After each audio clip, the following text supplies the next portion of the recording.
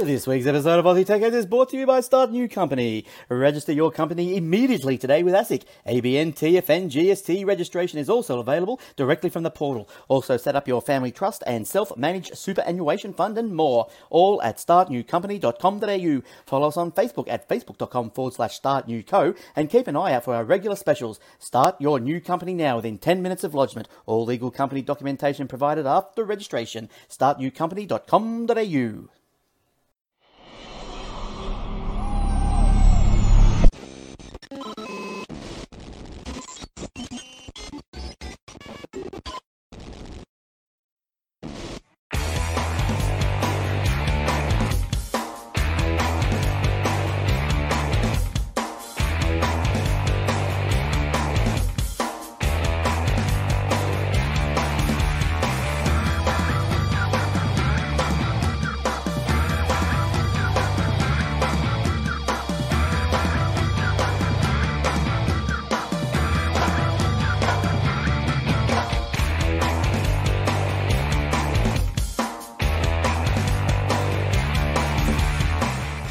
Also brought to you by athwebhosting.com.au. All our servers are operating on SSD drives, immediate activation, SSL certificates, Aussie support, domain registration and more. Easy install WordPress, Joomla, Drupal and 300 other one-click installations. Generous space and bandwidth, auto backups, WordPress help and maintenance plans are also available on Contact. If your web page is important for your business or your life, contact us today. Aussie support, secure services, athwebhosting.com.au. And now for the show. Welcome to episode 686 of the Aussie Tech Heads, recorded on the 23rd of July 2020. I'm your host, Jason Oakley, and this is my co-host, Will Tompkinson. Hey, Will. Hey, mate. How's things going up there in Godzone? It's hot tonight, damn. What? We've gone from It's winter, man, don't you know? We've been having 1 and 2 degree nights. So this time of the night, it's normally like 3 degrees and cools off to like 1. And I'm sitting here, I'm sweating. Like, it's so hot. It's ridiculous. I don't know. I'll tell you what. Your server's overheating, man. Yeah, world's gone mad. But it's okay. And the computer's behaving itself? I can solve that problem, see. Ah, that's a good idea. Cheers. That's better. You wait till I put down sugars. You wait till I put it on the desk. Yeah, no, it's good. It was that USB hub all along that has been giving me grief for the last couple of months. Ah, jeez. Just changed the USB hub out and... solve my problems. I haven't any more crashes or weird issues, or it's one of those things. I figured out what it actually is. I think what happened was the one of the one-way diodes that's supposed to isolate the hubs from the power supply isn't working, and it's actually letting power flow back into the PC from the power supply. So you're getting a big earth leak through the whole system. I think that's what's causing the problem, that, do they? Which effectively means you're getting 240 volt short circuit straight back into the computer. Yikes. Yeah. It's lucky you didn't fry anything. Yeah, pretty much. I think I did. I think it killed my old mixer. Ah, that's why that died. I think so. But anyway, it is all good now. And you had to wait for a slow ship from overseas to get that to you. Well, that was actually, thankfully, that was before all the stuff happened, so it wasn't too bad. But we've been waiting on stuff. I ordered a phone from my mother-in-law from Kogan in it's either Sydney or Melbourne 2 weeks ago. Yep. The case and the screen protector have turned up from China, and I'm still waiting on the phone to come from well, yeah, Sydney or Melbourne, I don't know where, but yeah, whichever way, the stuff from China's turned up first, so it's just... I got something that arrived from the UK. Freeze 64, Commodore 64 fan magazine. Nice. It's really cool. This guy over there makes it all himself. He does interviews with famous coders of Commodore 64 games from before times and also from new times. And it's like... APB by Carlton Handley. He wrote that in the 90s when he was doing stuff, and now he's writing more games for the Commodore 64. And just really cool little magazine that I get every month when I joined up. How this retro stuff's coming back, eh? Yeah, it's mad. You wouldn't like... He's got so many interviews planned out for years and years ahead. Oh, really? Yeah, he does it all himself. Just writes it all on his computer and then sends it to a professional printer and gets it printed out properly. So Nice. you get the nice glossy magazines, and I think I've probably got about 10 of them now. Cool. But, he's got back issues and stuff. You can buy the whole lot. This is issue 37. He's just about, I think he's just printed 38 and getting it sent out, working on 39 now. I'll show you fill dead space for a sec. Yeah, go check out 364.com. Say hi to Vinny. Tell him Jason sent you. I've been getting DIY, or they call it DIY ODE magazine. Of course, I picked a yellow cover one. They're up to up to issue 36 or 38 or something now. But it's all for hobby electronics. It's all how to build, in this case, how to build a pan and shoot camera rig and using Arduinos, and there's all sorts of wicked stuff in here. They're great. They're cheap. They're $9. It's like that Silicon magazine used to have those back in the day. Sort of, but this is more hobby based, whereas it doesn't have it has a similar feel. They're trying to go for that. The difference is with this, they use, the only reference they have is JCar now, because it's really the only electronics store that's still around. So all their part numbers and stuff are all JCar part numbers, which is fine, but sometimes it's a pain when you're looking on eBay. You know, you don't necessarily want to go to JCar for resistors, for example, because they're, however much they are a JCar each, or you can buy a pack of 1,000 of them on eBay for like $1, So yeah, it's one of those things a bit. But there are a couple. There's RS components, JCar, and another one I can't think of. But yeah, no, they're great because it's all hobby stuff. They show you the code on their website. You get the free PDF as well. Like the PDF 14 does some stuff too. Well, on the website, all the stuff on the website is free, and the PDF is free as well. You literally, when you buy the magazine, you're literally paying just to have a hard copy of the magazine. All the information that's in it is perfectly free on their website. But I have it's good to have a little mag. Yeah, well, since issue 1, I've bought them. It's $10. That's what Vinny said about this one. People are like, why don't you just release PDF? He's like that's not the point. It's good to have a little magazine. You can go through. You can return to it any time. Yeah. Hold it in your hands and keep it.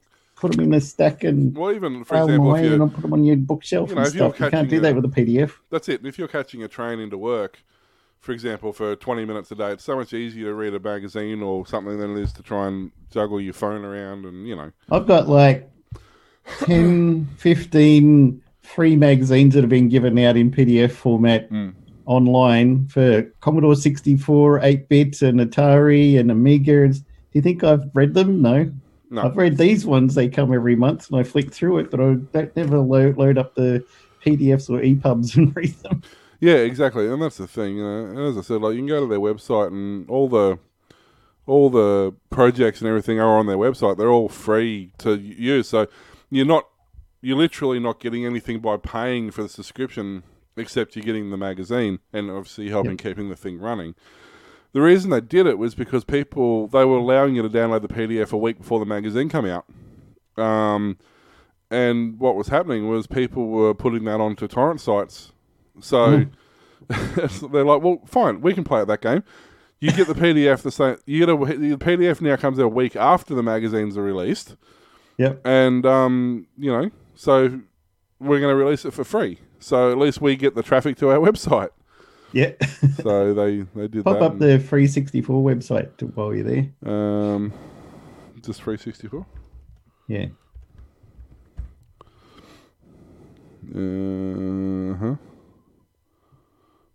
FREZE. Freeze like being cold. Wow. Nothing like being put on the spot. There we go. That's it. There you go. Professionally printed fanzine for the Commodore 64. Yeah, there's all the different ones. He did articles on Whizball. I played that game so much. Right. That's great. Forever I played that game. Yeah, there's some of the things. Gribbly's Day Out. He did an interview with Andrew Braybrook and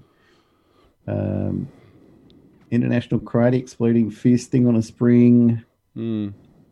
and the new ones. Bare Essentials is a new one that came out, and very interesting, good stuff.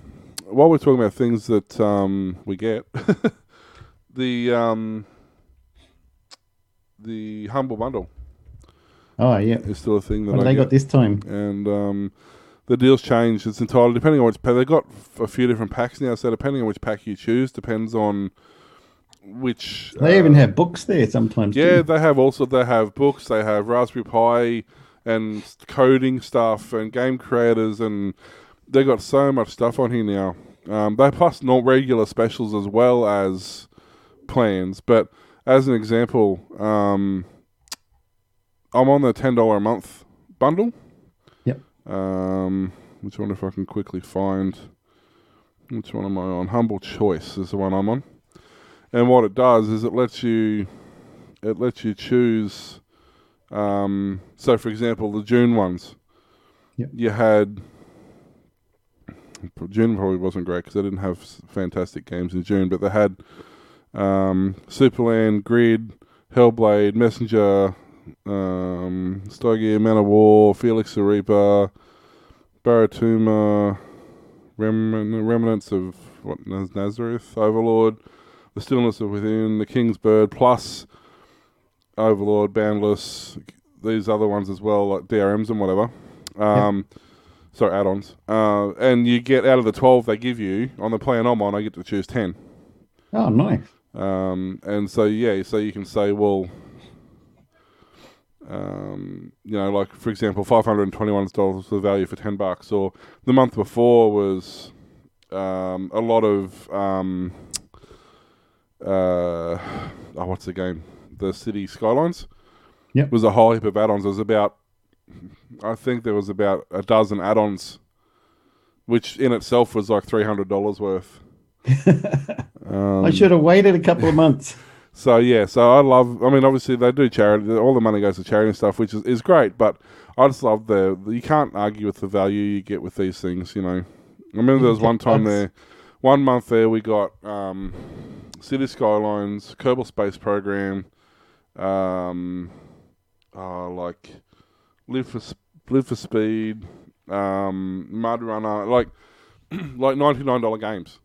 And there was like 10 of them. It was like $1,000 worth of value that month.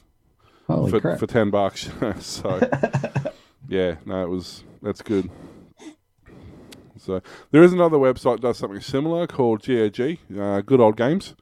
Yep. And they often have like I just picked up the Duke 3D bundle, which was the original Duke Nukem 1, 2 or 3, I think it was, the platformers. Yep. And then Duke 3D, and then Nuclear Edition, then Atomic Edition, plus a whole heap of add-ons. It was like $7 nice. For like all of these things. And I'm like, I already owned the Duke 3D, but I had all the add-ons and expansions. And they all run on Windows 10, all the old games? Most of them are updated, to work on Windows 10 now. Oh, right. Some of them still have, but the older ones that don't, that still use DOSBox. DOSBox. Yep. But they come pre-configured with DOSBox as a runnable file, so you don't have to go through and set DOSBox up all the time. If the game won't run under Windows, when they send it to you, it's set up already to run. Nice. So, so it's great. The good thing about DOSBox is some games that do run way too fast, you can just throttle the speed back down. Oh, yeah. Yep. So. Well, since we're doing plugs for stuff, what about this one up here? Patreon.com/AussieTechHeads. That one. Yeah. I need to give a shout out to Dom too. Dom Brown in the chat. He's been with us for like the last hour and a half pre-show while we're trying to find stories and mucking around. Been great value. Thanks for hanging around, That's the good part of the show. That's what the people are paying for with the Patreon. Yeah. Behind the scenes. But yeah, I do have to give a shout out to the Patreons. We got Chris, we have David Bird, we have Daniel and Amanda, and we have Bouncing Yellow Skull. Boing. Your Patreons help us out a lot, guys. Currently we're getting about $13 a month, I believe, from all those subscriptions after Patreon take out their money. And that's currently covering our Zoom. Actually, it's covering our restreaming, which was allowing us to stream on Twitch and Facebook and YouTube at the same time. So everything that goes in there, as I said, it's not compulsory. Don't feel obliged to do it. We certainly do appreciate it. It certainly helps us provide content. I wouldn't say great content, but mediocre content to you guys. There's definitely anyway. Okay, there's content. We're providing something. Just have low standards, you'll be fine. So... But no, and of course, do check us out when we are live. It's good fun interacting in the chat rooms with the other guys, and you get to see all the behind the scenes and all the stuff that goes pear-shaped before the show, which is usually we can read a lot of your things. Comments and reply on them. That's it, and we can have a good conversation and annoy a lot of people, and I can talk about things I can't talk about on the show without being kicked off by my hosts. All those emails you're talking about. Or that. So you can get us there. You can get us on Instagram, Aussie Tech Heads on IG. You can find us at the end of the show. We'll have stuff. Or you can look up the top of the screen there and see it all hugely whizzing by at such a fast pace. Oh, wait. So, have you got... We do some news. Can you? Really? Can you promise?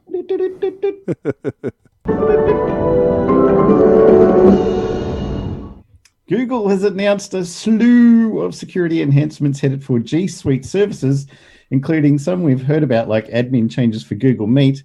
But one of the biggest announcements is all about Gmail. Last year, Google announced it joined the Brand Indicators for Message Identification Group, BIMI group. Verizon Media is also part of the group, which is pushing an email spec that adds brand logos to authenticated emails. In practice, it seems like the verified stamps have proliferated across social media, but when you see them, it won't be a blue check. It will be the logo of the company that sent the mail. As shown on the website, I shouldn't read that. Emails are authenticated using existing DMARC system, and then there's certification that applies the associated logo, which hopefully gives people trust an email came from the company or person it's claiming to represent. Google said it will kick off a pilot of the technology within Gmail in the coming weeks, so don't be surprised when you see these kind of indicators popping up in the existing avatar box. Yeah, I've been noticing for a while that if people have a logo, it's been coming up. I've noticed that. Yeah, it makes it a lot easier. And it'll come up with people's whatever image you've uploaded to your Google profile. Which, okay, it's not a foolproof way of doing it because technically you can put anything there, but it does certainly, when you're glancing through your emails, it does make it easier to figure out. Yeah, and these will be officially authenticated ones. Yeah. Have some kind of security on them, I'd expect, to make sure it's real. I mean, Facebook's only been doing that with their messaging for how long? Yeah. And Twitter. Twitter's been doing it. What I don't understand about Facebook Messenger, right? If I'm talking to you, the stuff that I say, the stuff that you say, stuff I say has got a big picture of me, and the stuff that you say has got a little picture of me. Why does it have me twice? Why does it have a little picture of you? Because you're the one who's saying it. Yeah, I know. And it's actually caught me out a couple of times too. I don't... But that doesn't even make any sense, Facebook. Why the hell do you do that? Yes, that's a good question. Nobody has noticed in all these years. Well, that's what they're rolling out. See, actually, if you have the black profile, it doesn't do that, I don't think. Oh. Mind you, I can't navigate that black profile to save my life. I think it's disgusting. I don't like the new theme on the web. Oh, it's not black that. theme. It's just, it feels like it's. Used to be able to go notifications, mark all as red. Now it's notifications, menu, mark all as red. Oh, you can do that now. I didn't even realize you could still do that. The one thing, but it used to be just one click. Start the notification, then click on mark all as red. Now you have to go notifications, then a menu option, and then mark all as red. The one thing that does bug me, though, is the news feed to most recent, and then you'll be scrolling down, and then you'll notice, why did that feed suddenly change? And you go back up, and you click on it, and it's back to top stories, and you're like, excuse me? Like, every 15 minutes, it resets back to top stories. Yeah. But why do I care about you're top stories? You're looking at on your phone, like today I was like scrolling through, I was like, oh, there's a video, I'll watch the video, hit back. Yeah, and it reloads updates from the whole top thing. of the stream the last hour's worth of stuff that I've just been reading, and I don't know where I was up to. Yep, I know. It's I'm like, well, I'm not just going to read anything now. Yeah, you give up at that point. You're like, screw it, that's it. I'm going back to work. It's ridiculous, mate. This lunch break's taken long enough. I'm going back to work. Hang on, I'm not supposed to be the one who's doing rants here. I'm sorry for stepping on your toes there, Mr. T. I'll shut up. But no, it's true though. I don't understand. You go to something like Minds.com, which is just a far better service all round, but they've got it figured out in the way they have the layout and everything. It's so much more intuitive, so much user friendly. You know, it just does what you expect it to do. And like, I'm loading the page. I'm just seeing what's on it before I switch over because Some sometimes people have said, I like that they've got a dark mode for Facebook, but not that dark mode. no, it's horrid. But like this is mine's, so you've still got the same sort of. It's a similar layout in terms of you've still got your settings and stuff up the top, and you've got your channels down the left, and your people you follow. Sorry, channels down the right, and the people you follow down the left. Yep. Then you've got they follow hashtags, so you can hashtag something as well, which is great. So you can find something via a hashtag. Ah, yeah. Or you can search stuff in, obviously. But their previews, like their video previews, they don't autoplay the whole thing. They just play like 10 seconds of it, so you can get an idea of what it is. Oh, right. Apart from the fact it's just a good layout because it's not censored, but it's so clean, tidy, fast. Like everything about it is exactly what you want to be. And makes sense. You know, and it's going to be what Facebook should have been. Yeah. Once people realise it's there, it's going to take a while for every person to switch over, but most people, tech people, or people who want more from their programs are switching. They grew, like you watch their curve, and it was growing at a few thousand a day, and then a couple months ago it started hitting a few 100,000 a day. Ah. And the last couple of weeks they've been hitting like a couple of million sign-ups a day. So recently it's really gone nuts. Nice. But anyway, what are we doing? Stories, that's right. I don't know. Who are you? Who knows? I'm only a bottle of beer in. I feel like I could go to bed. I'm not even a bottle down. I'm lightweight tonight. What the hell? Oh, man. So Microsoft 365. You know all about that? Because clearly Never it was heard of it. obviously What is that? revamped. Obviously without telling anybody at all, you're going to know that was formerly Office 365. Uh-huh. Yeah. So now is it Microsoft365.com? No, Office. It's still So you Office still go to 365. Office365.com for Microsoft 365. You can go to Microsoft 365, but, well, at least when I went there early today, all it did was take me to the Hotmail. Well, whatever they're... Okay. Live mail. Live mail. So, I don't understand. I can't... I went to Microsoft 365 and it's got redirected to Microsoft.com page about Microsoft 365. Okay, well, at least they've done that now. I don't understand it. But yeah, they decided to just suddenly go, hey, nobody likes Office 365 and nobody knows what it stands for and it's not very self-explanatory, so let's just make it Microsoft 365. Man, now I finally know who owns that Office trademark. And they can shorten it to M365 now. So it's a subscription bundle, Windows 10 Enterprise, Office 365, Enterprise Mobility, Security, blah, blah, blah. They've taken all those separate models and just posted them as M365 now. So, that's all I've got to say about it. It's just something I just stumbled across while I was reading on the story. I'm like, because now they've got, and see, this is where it gets confusing, because they've still got, like, for example, they haven't specifically changed the Office suites, so you can have M365 bundled with Office 365, even though certain packages of Microsoft 365 have Office 365. Can I ask a question? In 2024, when it's a leap year, are they going to have Microsoft 366 just for 1 year? What they need to be is they need to be Microsoft 365 in 1 quarter. Yeah.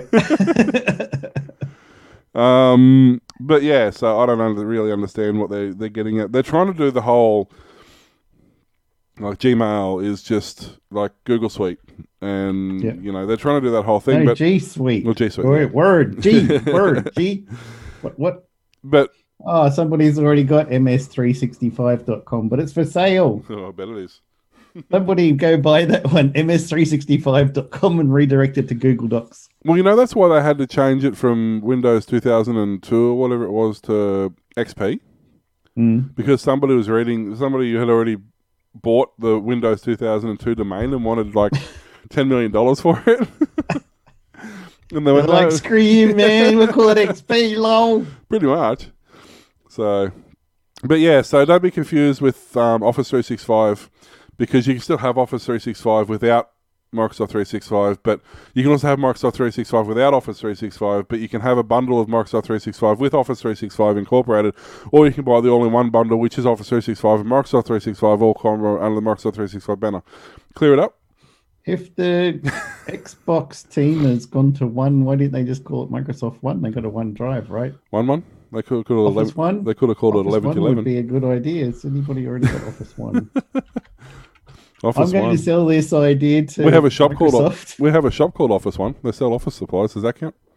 I do a search for Office One and I get Office Choice and Office National and Office Works. No, none of those are what I type in Office Google. Choice used to be Office One, or at least here, Office Choice and Office One, I think, were the same company.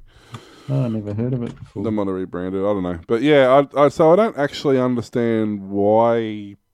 Office One Online Solutions for Microsoft Office. There you go. Office1.com. I don't have an answer as to why they decided that. And the thing is, they don't actually explain anywhere why they did it. Yeah. They just said, that's what we're going to do. But they didn't say why, or they didn't actually say, like, because we have at work, we have an Office 365 subscription. But it's a commercial. No, you don't. Lol. I know. But it's a commercial subscription, so theoretically that should mean that now it becomes a Microsoft 365 subscription. But when I tried to look up Microsoft 365, well, look up our plan because it's due for renewal, it's now an Office 365 corporate plan incorporating Microsoft 365, but when you go to the Microsoft 365 part, it has no features there.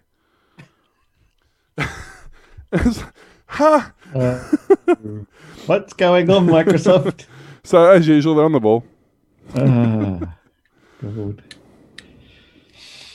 All right, there's more to Aussie Broadband's fibre network plans than originally announced. Medium-sized and larger businesses will be able to order 10 gigabit per second connections. I thought the government said 25 meg should be enough for everybody. In April, RSP Aussie Broadband announced it begun building a fibre network. The first phase, now well underway, is a 20-kilometre ring around the Melbourne CBD and Port Melbourne, connecting data centres, Aussie Broadband users, and the exhibition and Port Melbourne NBN points of interconnect. It's going quite well. Aussie Broadband co-founder and CTO John Rising just said, even though Melbourne's bluestone pavers and the regulations concerning them make it one of the more difficult areas to build. The motivation for the project was the long planning horizon required for using fibre wavelengths on Telstra's fibres. It takes anything from 3 to 9 months from ordering to provisioning an additional 10 gigabyte wavelength. So the company has had to predict customer numbers and demand 9 months ahead. With its own 720 core fibre cables in place, all Aussie Broadband will need to do to add bandwidth to a POI is order a new network-to-network interface from NBN Co., which is a much quicker process. This will allow the company to be more responsive and better able to scale. The private fibre network will give Aussie Broadband more headroom to deal with the 25% a year growth in data traffic. It gives us flexibility and control over how we provision our network, he said. Yeah, we'll talk about this on the interview, which hopefully I What should interview have is that, Mr. I T? should hopefully have it up this weekend. I've finally bit the bullet and bought the recovery software, so there's another $100 I'll never see. But anyway. Thank you, Patreons. Yeah. But yeah, so that's hopefully going over this weekend. But yeah, we're talking about that. And the reason they did it is because Melbourne, ironically, was one of the first cities to have cable and high-speed internet.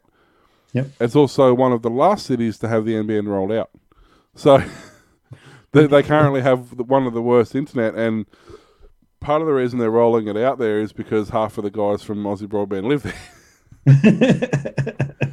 But it also gives them more flexibility and feasibility to do what they want to do because they're not tied in with somebody else's hardware.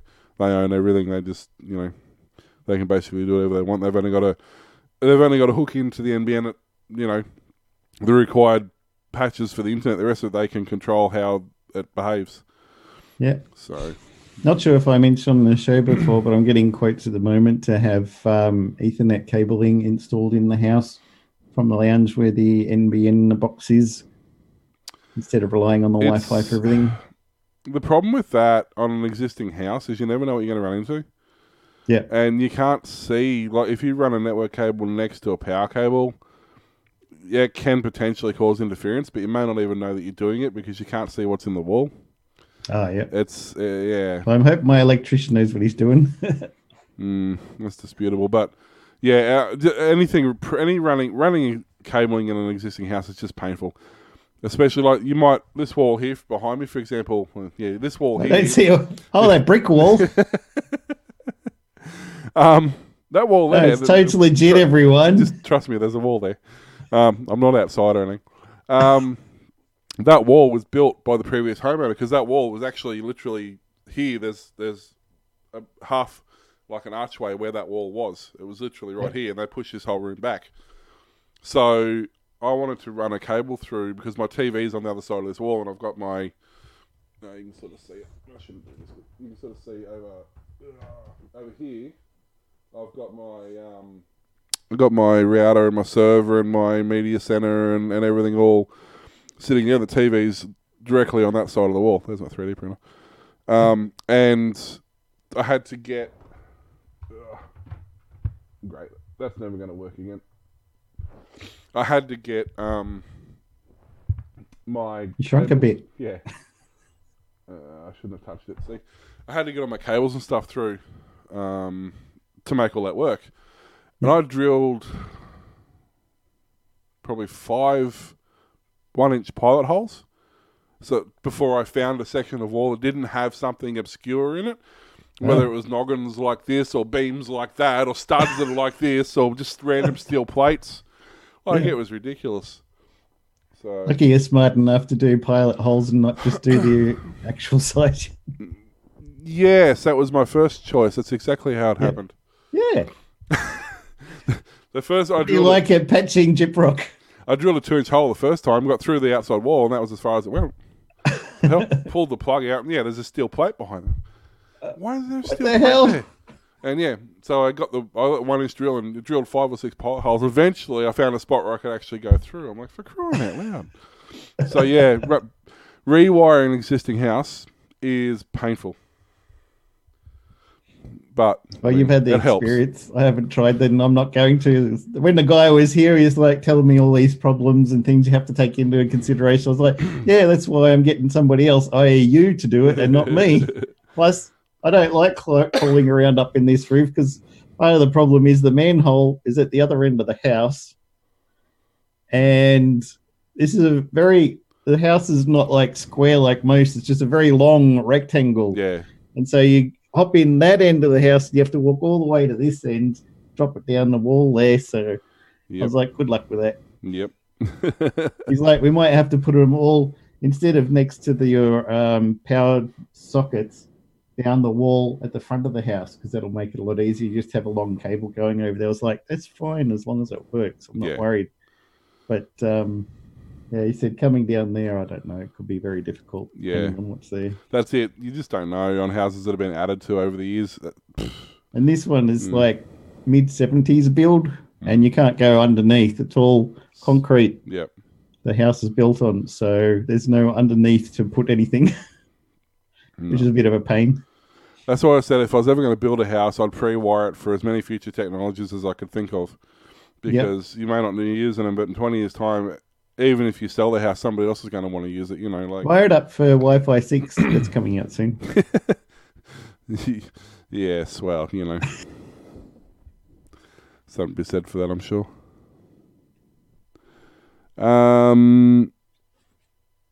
Ericsson. Now, this is something we only discovered tonight. Sony Ericsson. Yeah, where I was just so used to hearing Sony Ericsson, I just always assumed that it was Sony Ericsson for all their company. I had a K800i. It was a lovely phone. I loved it. I had their Pickle. Teeny butt. Yes, excuse me. I had the Ericsson. Stay off the beer. I told you we're not allowed to talk about that on the show anymore. I had the Ericsson. I got the Ericsson Pickle. I see. Hey, I'm Pickle Rick. Little tiny flip phone. The thing was about this big, and it flipped, and it was like, it had like it had like 10 numbers you could pre-dial. It didn't even have a number pad on it. It literally had like, it had a number pad, but it was literally like 0 through 9, and they're 10 preset numbers that you put into the phone, and you just dial any one of those numbers. Bring us up a picture. I want to see this thing. I've been trying to find it for years, and I cannot find it. I just don't know. I used it for 2 years, so I know it exists, but I can't find it anyway. I had the T28 Shark phone. Yep. As my daily, and this was just the phone we used to just annoy our sales reps with them, and they're going out on the roads, they would chuck them that phone and go, here you go. But so anyway, it turns out that Ericsson has reported a steady second quarter.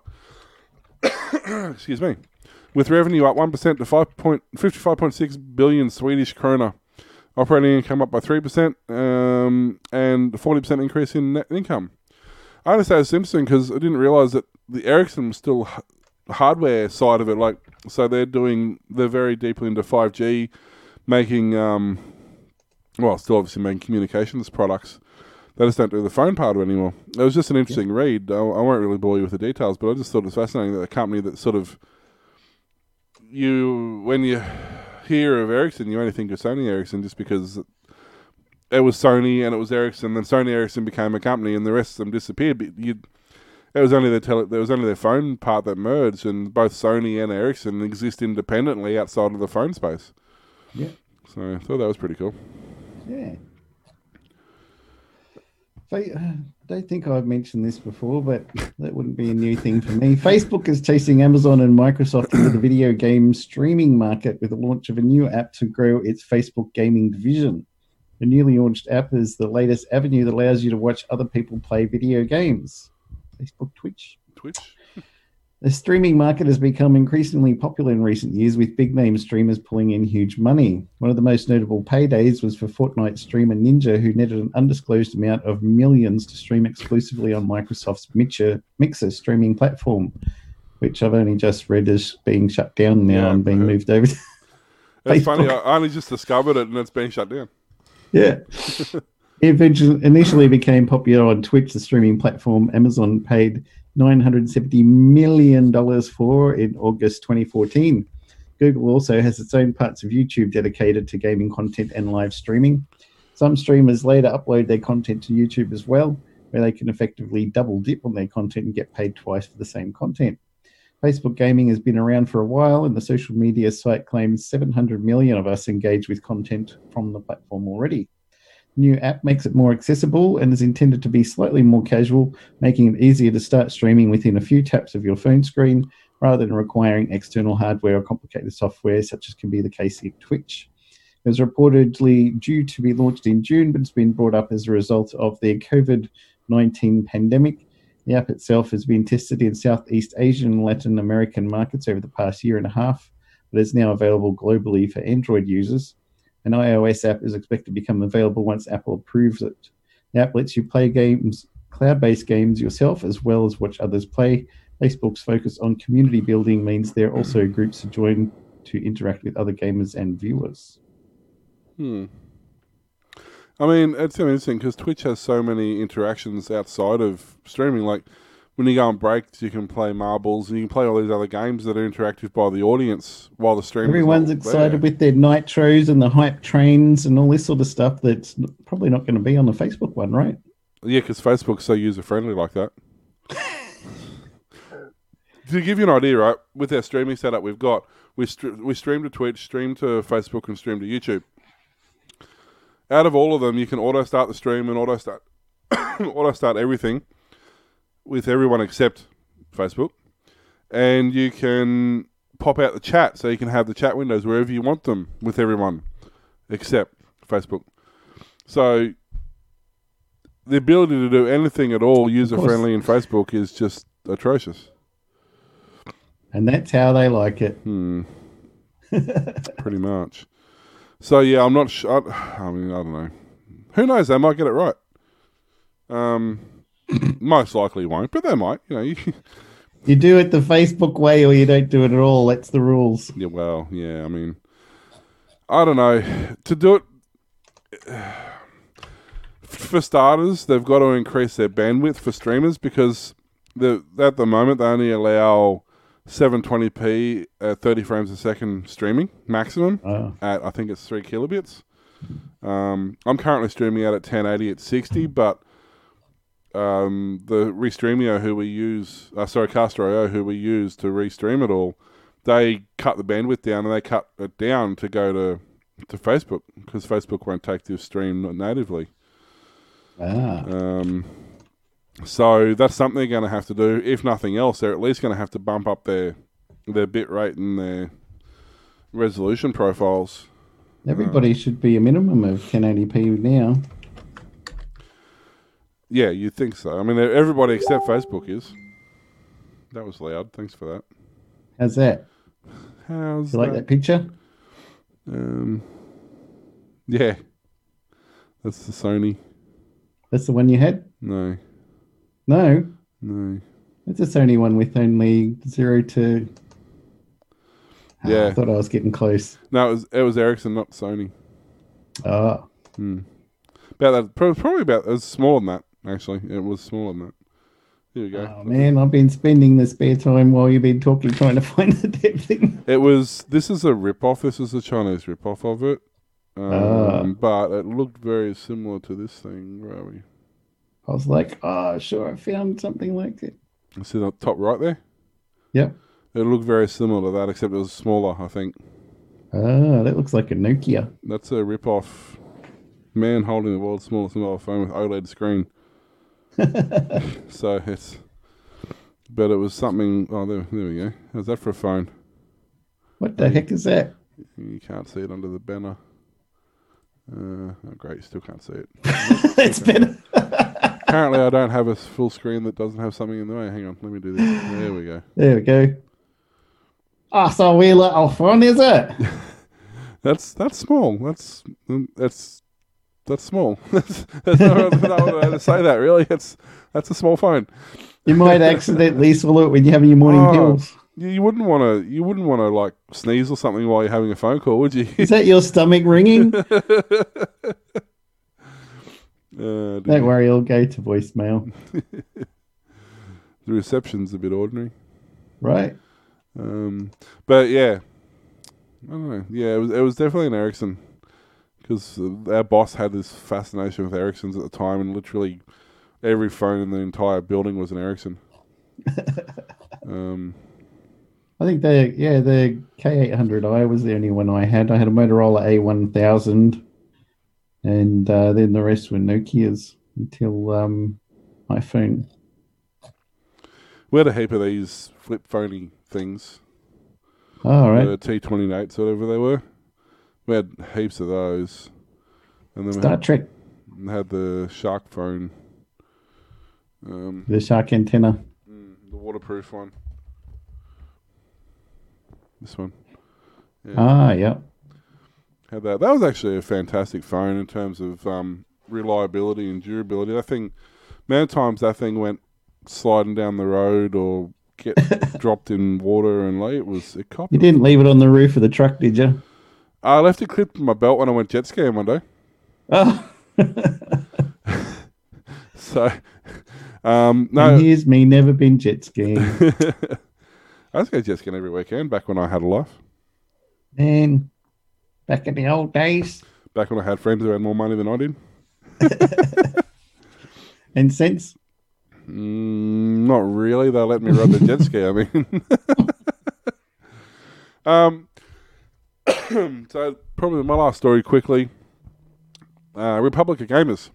I like their hardware. Rog. I love their hardware. My old system was Republic of Gamers system. This computer's got a lot of Republic of Gamers stuff in it. They're just a bulletproof system, really. But they have just released their new Phone 3. Basically, the short story is it's a fantastic phone, super powerful, super fast. It comes with active cooling as well. You can play Roblox on that, all right? You can do everything on this thing.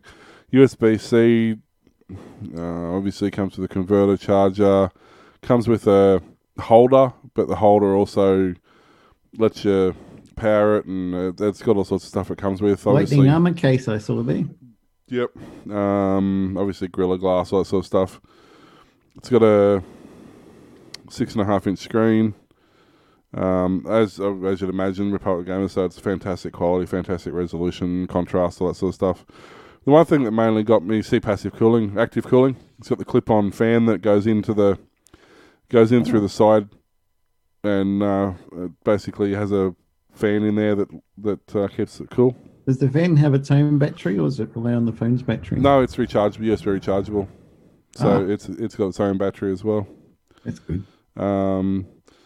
But you can also put the USB-C charging port is on the left-hand side of the phone instead of on the base of the phone. So when you're holding it and you're playing a game, it would effectively be on the top of the phone. So I like the specs there. TG border collapse. I know, they do well on that Borders one. Facing 0. But basically what they're getting at there, it's a Qualcomm Snapdragon processor, 865. So it's the 3.1 gig quad core, I believe. 12 gig of DDR5 RAM, 512 gig of storage, 6.5 inch screen, as you'd imagine, Wi-Fi, dual Bluetooth, speakers. NFC, all that, dual speakers, all that stuff you'd expect. 30 watt direct charging, USB 2 and USB 3. It also supplies 10 volt 3 amp output for direct charge adapters and charging your friend's phone as well. You can do that link thing to charge. So 24 meg front camera, 64 meg Sony rear camera with a 13 meg ultra wide as well. 6 amp hour battery, which is pretty insane, and all the usual stuff as well. But the main thing I was interested in was the guy was saying that he played. He basically played games all day. Where are we? And somewhere here he says that he got 30 hours, over 30 hours before the phone went from 100% to critical battery warning.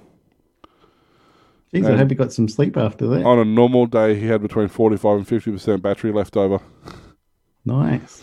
So, but will it run Doom? Being ROG, most likely, yeah.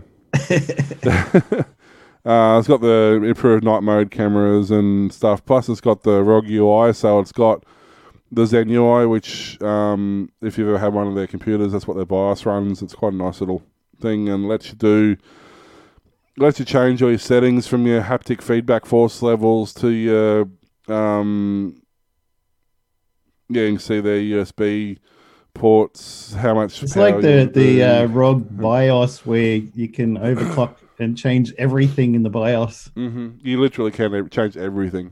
And it's pretty much the same with this. You can change everything, how you want it to run, how much you want to allocate to that game or this game. You want to, you play a game. So if you're playing a game that's less intense, you can throttle your CPU back to use less battery and, Oh, nice. It's, I mean, okay, it's $1,700, but realistically, with the quality of their phones, I could imagine you buying this and having it for at least 5 years. Yep. I don't see it being an issue. Getting 5 years out of it, I don't see why not. And then support it up to Android Z, or is it Z? Who knows? Zen, well, Zen UI, so Zen, so Z. There you go. A crazy story to end up with. A mother couldn't believe her son spent close to 28 grand on donations to video game streamers and sports stars. The woman turned to Reddit for help after discovering the transactions on her teenage son had made without her permission. The thread has been deleted, but gamingblog.esports claimed to have spoke with a woman who wished to remain anonymous. When I saw the bank balances were almost gone, my lips started to tingle. I had to put my head down so I wouldn't pass out. I cried at first. I couldn't believe he'd done this. She said her son had spent US $19,870.94 on donations and subscriptions to streamers on Twitch. The money went to popular gamers, including Tfue, Gorb, and Ewok TV. Real-life sports stars also benefited. Atlanta Falcons backup quarterback Kurt Benkert also reportedly received donations from the team, despite earning a contracted base of $610,000 this year.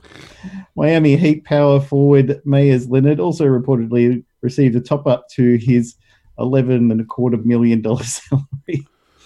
Woman said the two players responded when she contacted them, but she hasn't heard from the video game streamer she tried to get refunds from.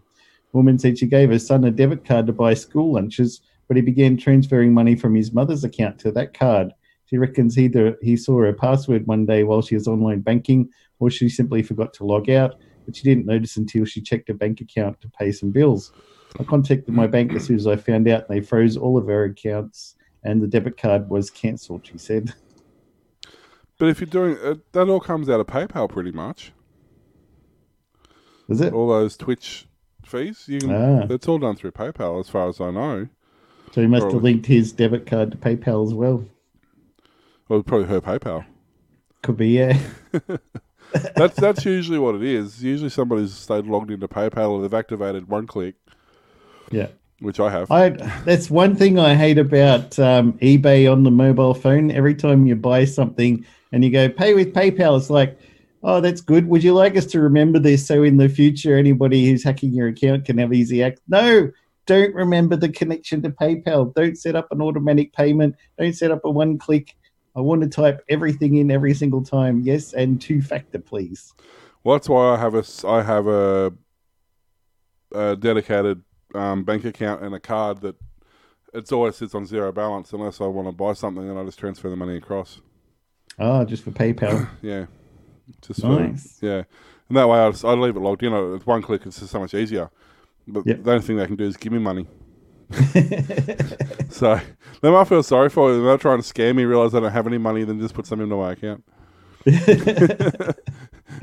We felt bad for you. Poor Mr. T, he's so poor he couldn't afford anything from PayPal. Let me donate you $100. I tell you what, my dream one day is to be streaming on Twitch and have Mr. Beast just show up on the stream and go, oh, you've got 3 followers here, have $55,000, because he does that.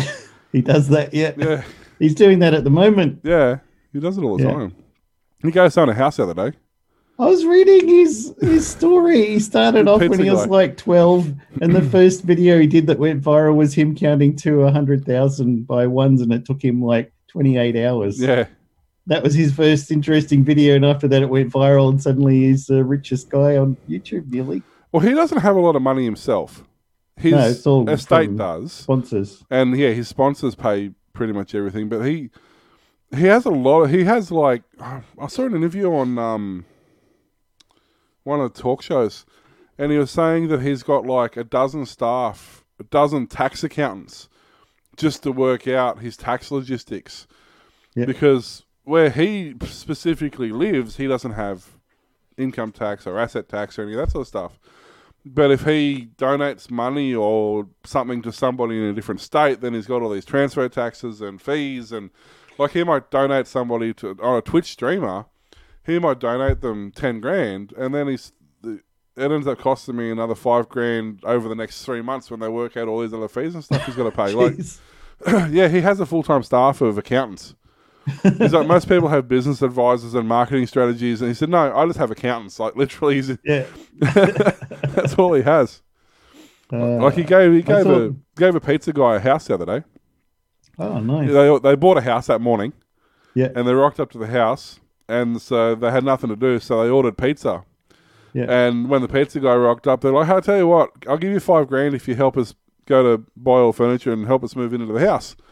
Yeah. And what he didn't know is that they'd also rang his boss and approved it with his boss and stuff in the meantime.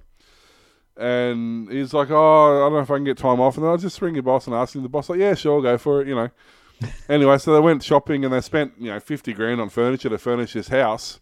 And he helped them move them all out and move them in and stuff like that. And then at the end of it all, Mr. Beast is like, oh, dude, sorry, I haven't got the money to pay to help you move, but here's the keys to your house. This guy just about had a heart attack. Like, didn't he do that with some homeless guy? He did it with a homeless guy as well, yeah. Yeah, here's a house for you. We've put all the furniture and appliances and stuff. Yeah. You can stop living off the street. Yeah.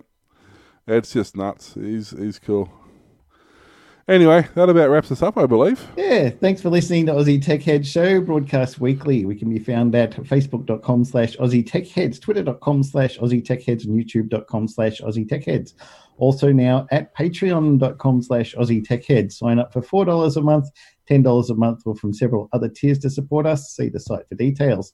Email is Glenn Warlock at aussietechheads.com.au. You can hear Aussie Tech Heads on aussietechradio.com. 24/7 back-to-back play of some of the best tech-related shows from around Australia and New Zealand. New shows added each Friday. Check it out. See you next time. Bye.